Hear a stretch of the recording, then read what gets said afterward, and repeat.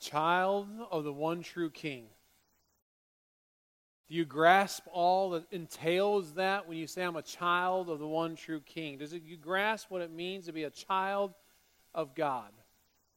In the Old Testament, people are trying to grasp that and get that understanding and trying to figure out how do we keep God before us. And so they started making statues and images, trying to say, this is God. And God gave Moses the 10 Commandments. And God said this in the 10 Commandments. He said, you shall have no other gods before me. You shall not make for yourselves a carved image or any likeness or anything that is in heaven above or that is in earth beneath or that is in the water underneath the earth. You shall not bow down to them or serve them, for I, the Lord your God, am a jealous God, visiting the iniquity of the fathers on the children to the third and fourth generation of those who hate me, but showing steadfast love to thousands of those who love me and keep my commandments.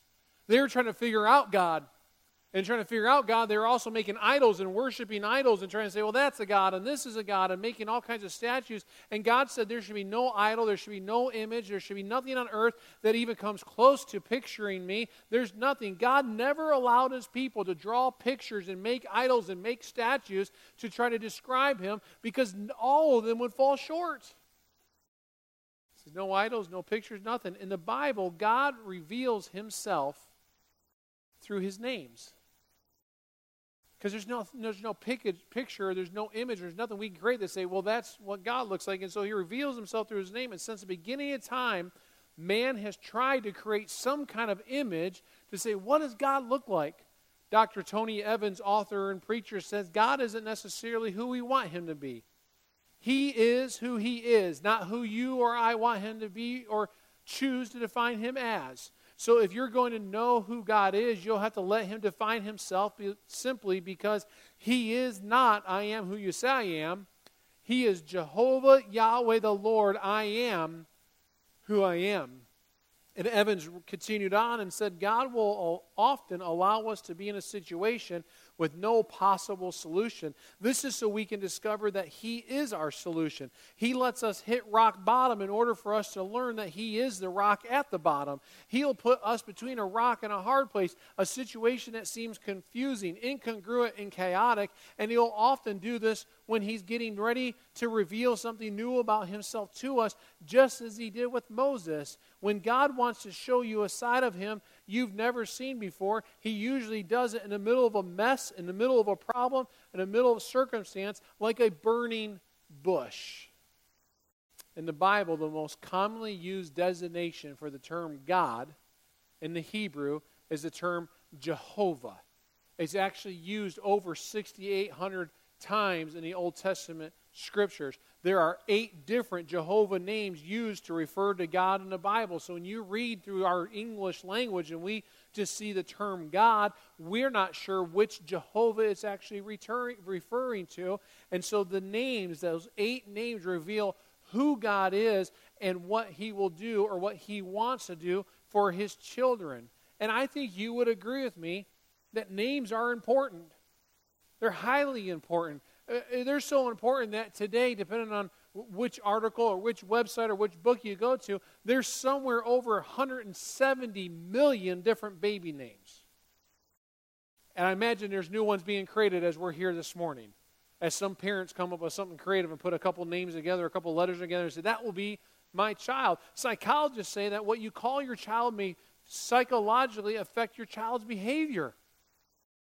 I know Brianna and I took it very serious when we were naming our children, Luke, Caleb, and Lily Grace. We looked at what's the meaning of those names, and it's amazing how much they live up to kind of what their name is and how their personalities. And they also warn you as parents, when it comes to like nicknames, be very careful. Because if you call your child things like ugly, they may start believing that. Or you start calling your child like, hey, dummy, what are you doing? They may start believing that. And sometimes some nicknames or even names in jest can start to label a child, and it can affect them psychologically. Proverbs 22:1 says, a good name is more desirable than great riches. In other words, your name is so much more important than the money that you make, because your name describes who you are. I mean, just think about some Bible names. Methuselah. That's a fun one. Or Tiglath-Pileser. Can't hardly say that one. Jehoshaphat, Nebuchadnezzar, Could you imagine if their mom started stuttering when they called them for dinner? They probably would starve to death, just trying to get those names out of their mouth. What about Shadrach, Meshach, and Abednego? I always like those, but wouldn't it just be easier and make you appreciate Mike, Bill, and John?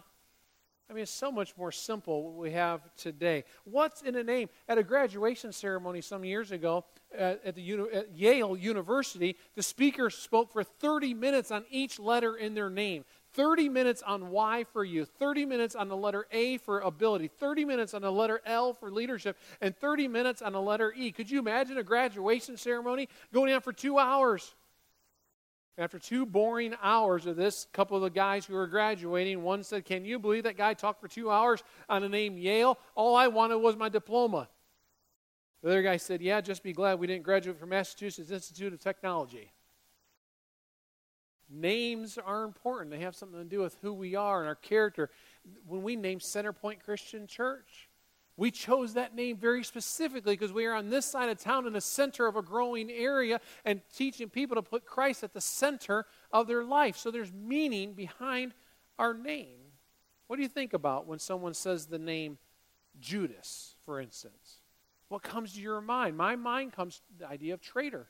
What do you think about when the name Thomas comes to mind? My mind goes to the Bible, Thomas and Bible, as a doubter. What do you think about when you say Bill Gates? Do you think of wealth or the computer guru that he is? Beethoven. Automatically, you start to think about music. Shakespeare. You start to think about poetry. Or for some of you, think about the F you got in English. You're like, I'm glad I'm out of that.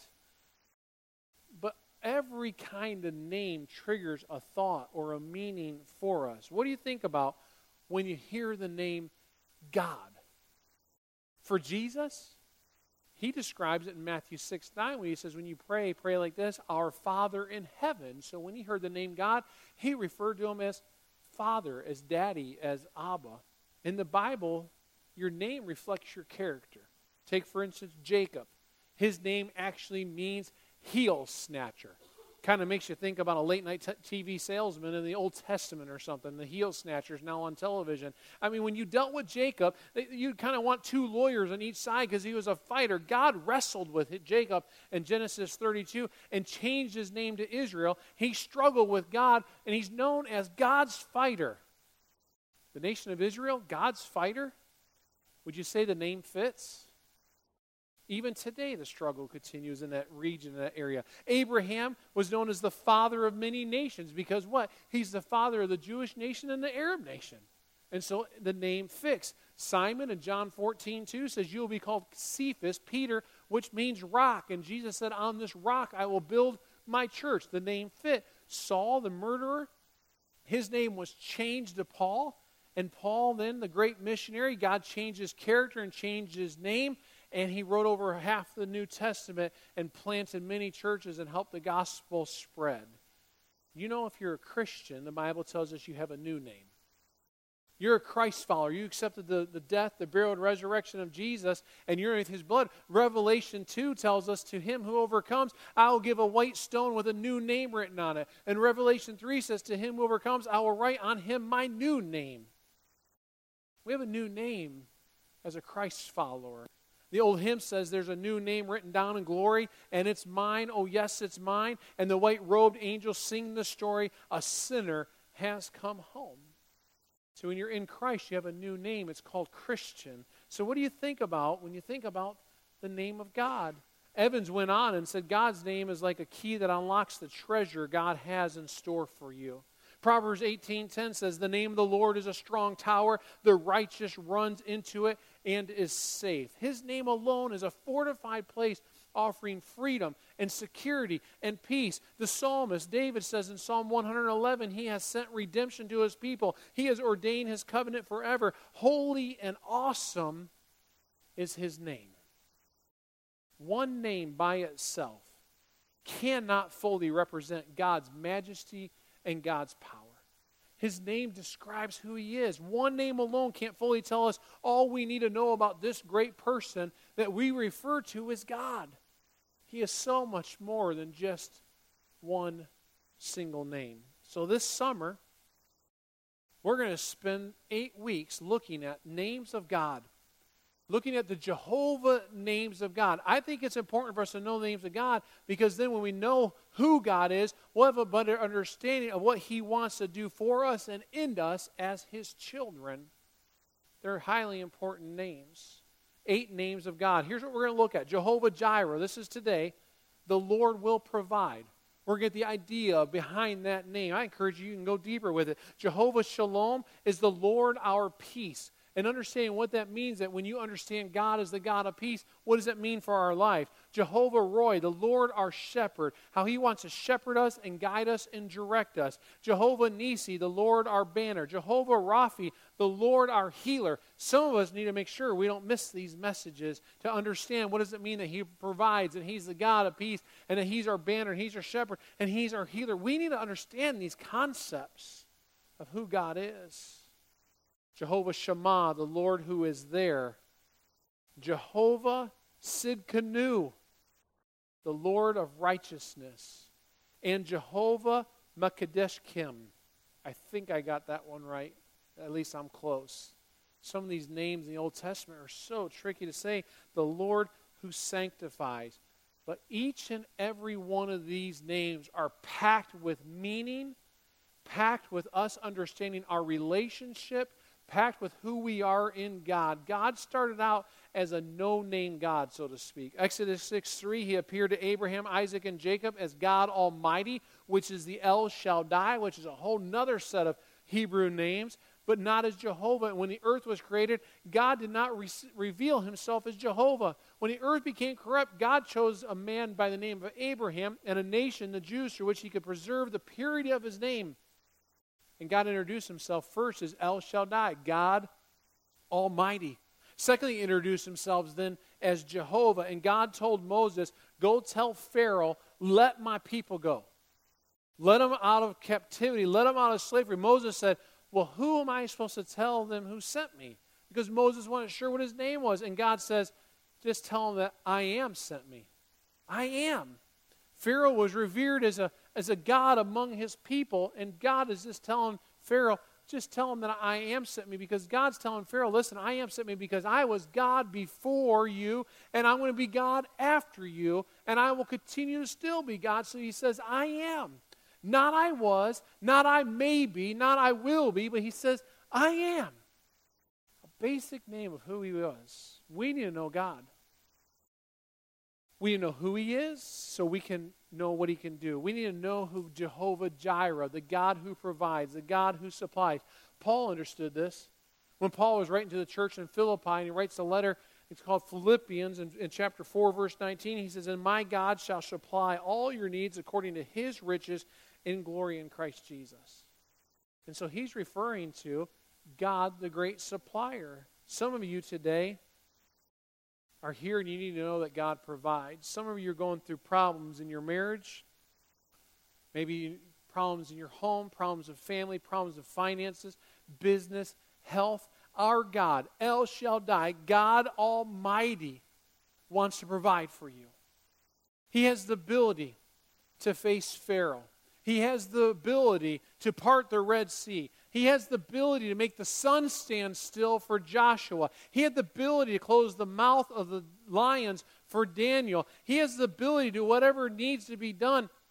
God didn't cease His power at the end of the first century. He wants to provide for you and me. He's just as powerful today as He has ever been. Do you know how strong He is?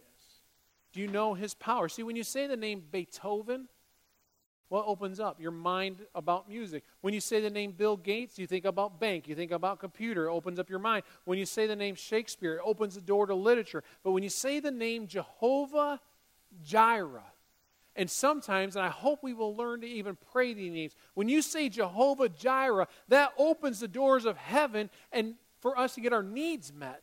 For Him to provide for us, because that name opens the door of supernatural power and supernatural provision, so you can get our needs met according to His riches and glory.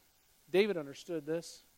Psalm 34:1, David said, I will bless the name of the Lord at all times. In Psalm 20, verse 7, he says, some trust in chariots and some in horses, but we trust in the name of the Lord our God. When he's saying that, he's being chased from being set free. He's being chased. He says, my God's going to provide. Psalm 29:2, he says, ascribe to the Lord the glory due his name. Worship the Lord in splendor and holiness. Psalm 34:3, glorify the Lord with me. Let us exalt his name together. He's saying, God provides. Let us exalt him. Jehovah-Jireh, the God who provides. The Lord will provide what you cannot provide. Stop and think about that with me for a moment. The Lord will provide what we are not able to provide. God provides the worms for the birds, but he doesn't put the worm in the bird's mouth. The mama actually goes and hunts it out and brings it to the babies, and they have to put it in their own mouth. God will provide. You can sit on your back porch eating and drinking and studying your Bible and thumping your Bible and thinking, oh, the Lord's going to provide for me. But God's not going to do what you can and what you ought to do for yourself. He's going to provide what we are not able to provide for ourselves. You do all you can do and all that you ought to do, and then God will do what alone only he can do. See, because God provided for your needs before you even knew you had them. You ever stop and think about that? God thought about what you and I are going to need here to function on this earth before we even needed them. Before you were hungry, God provided animals and plants that produce food for us. Before you were ever thirsty, God provided more water than any of us could possibly ever drink. Before you ever dreamed of having transportation, God put oil and other minerals in the earth so that one day we would discover that they can make automobiles go and make airplanes fly and make boats go across the water. Before you were ever cold, God put wool on the backs of sheep and cotton in the plant fields so that we could have clothes. Is that not an amazing God to know they're going to need this when I create mankind? Before you were ever sick, God created medicines for the cures that we're going to need. Some pharmacists didn't come up with the idea. God put it together and he gave us the brains to be able to figure out how to use what he's put on this earth. And before you ever sinned, God provided redemption through the cross of Jesus Christ because God provided for our needs before we ever knew that we even needed them. In Genesis 13, God gave Abraham the land of Israel and promised that his seed would be as numerous as the dust. How could that happen when Abraham didn't even have a son? In Genesis 15, God told Abraham he was going to have a son. And in Genesis 16, Abraham at the age of 99 and Sarah at the age of 90 decided, you know what, this God who's supposed to be providing is not doing such a good job, so let's figure out our own system. So Sarah told Abraham, the only way we're going to have an heir was that you need to go spend time with my handmaiden. Sarah gave her Hagar, and so Abraham and Hagar conceived a child together because they wanted to take it into their own hands. They were trying to be Jehovah-Jireh. They thought, well, God's not providing, we'll take care of it. Jehovah-Jireh doesn't need our help. He needs us to do what we can do, and he'll provide what we're not able to provide for ourselves. We need to know that who God is, Jehovah-Jireh. Hagar then gives birth to Ishmael, and Sarah becomes jealous and had Abraham and her both kicked out. Some 6,000 years later, the descendants of Isaac and Ishmael, they're still at each other's throats. When you see all the turmoil going on in the Middle East, it goes back to this account in Scripture. God doesn't need our help. What we can't do, Jehovah-Jireh can do. Jehovah-Jireh has no boundaries, has no limits, has no restrictions. Turn your Bibles to Genesis 22 as I just quickly buzz through this account of Scripture. God told Abraham, he said, now you have the son. And you have that son not in the way I had planned to provide, but he said, take your son to Mount Moriah, and I want you to offer him there as a sacrifice. That raises some problems. It raises some contradictions. Abraham suddenly finds himself in a mess of contradictions in Genesis 22. He's in a theological contradiction because God's instruction goes against the promise of a future nation and against God's mandate not to kill. He's like, wait a minute, God, you promised me a future nation, and here's my son, and now you want me to sacrifice him, and God, you're the one that said do not kill, and now you're telling me to kill. And so he's in a theological mess. He's in an emotional contradiction as his faith now collides with his affections. It's his only son. And God says, I want you to sacrifice that son. Could you imagine the emotions of that? Wait a minute, God, you want me to take my son up on that mountain? You want him to be the sacrifice? He's facing a social contradiction because he'll never become known as a great name in the community if he kills a son. So he has a son, he takes over, becomes great, and then he's great. But if his son's dead, there's no way for me to have that greatness. He's in a relational contradiction. Could you imagine when he goes to his wife and says, honey, God's plan is that I take our son and take him up on a mountain, and he's going to be the sacrifice? I don't think that would be healthy for the marriage. Could you imagine? What was his response? Genesis 22 lays out the response. Verse 3, Abraham rose early and obeyed. He didn't gripe, he didn't complain, and he didn't question. He didn't get up and, oh my goodness, God, is you really going to have me do this, God? Well, I got to take my son, God, come on, let's do something else, God, I don't want to do that. He didn't go through that poor me syndrome. He got up and he said, God, all right, I'm going to obey. Verse 8, he told Isaac, God himself will provide the lamb. Very interesting when you study that part of the scripture, because God had never told him he's going to provide a lamb. His faith is God's going to provide something. We're going to walk through it. Verse 9, Isaac, he's about 25 years old. He's bound on the altar by his aged father. Say their goodbyes, embrace one another.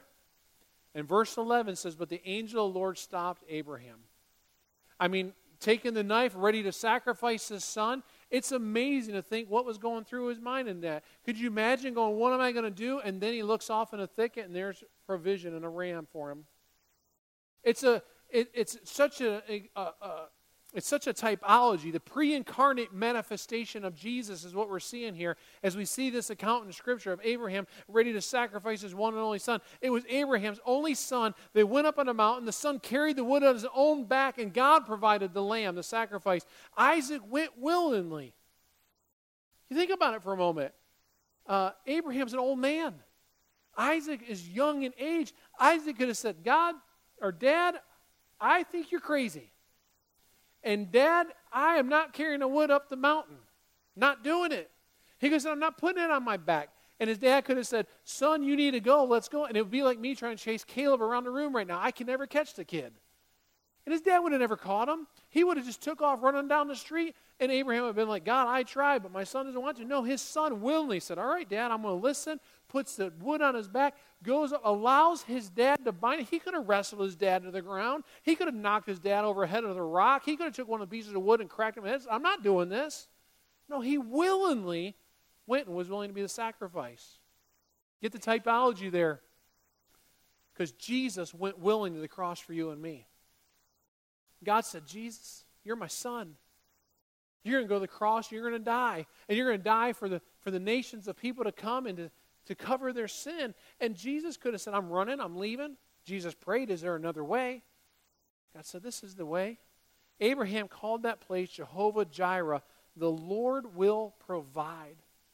It's hard for us to put ourselves even in that story or even in that account of Abraham taking his one and only son and take him up on the mountain to sacrifice his life. And it's hard to put ourselves in the account that God gave us Jesus, his one and only son, to be the sacrifice for you and me, but God has provided for us. See, sometimes God puts us in the situations that only he can solve. You and I could not solve our sin problem. You and I cannot solve our sin challenge. We could not be good enough or perfect enough or holy enough. It's impossible. And God said, I will give you my one and only son. God supplied all of our needs. And God has already supplied our needs this morning. God wants to supply your needs for any solutions you have going on today or tomorrow, or answers or questions or challenges you face next week or the week after or next month or next year. He wants to supply all those needs. He has a solution to our problems today. We just need to know who he is. We need to know that he's a provider, and we need to trust him to provide and do his work when we go to him in humble obedience. And that's when we find out what he can do. Will you trust God as your provider today? Heavenly Father, thank you. Thank you for showing us through Abraham and Sarah and Isaac what a provider you are. Thank you, God, for showing us through Jesus that you provide for us in such a way that you sacrifice your own Son to be our sacrifice on the cross. God, help us to look to you as provider, the one who will take care of the needs, our daily struggles. Thank you, Lord, for providing things such as food and water, shelter. Thank you for providing health. Thank you for jobs. Thank you for daily stuff we receive every single day that sometimes, Lord, we forget they're provided by you who so richly bless us. But most importantly, Lord, thank you for Jesus and the provision of his sacrifice on the cross. God, as we come to this time to receive communion and celebrate what you've done, help us to be thankful for the provision of Jesus Christ. And God, I pray in this room, if there's someone here who's not received Jesus, maybe today would be their day to accept Jesus, who you provided to be our way to salvation. It's in his name we pray. Amen.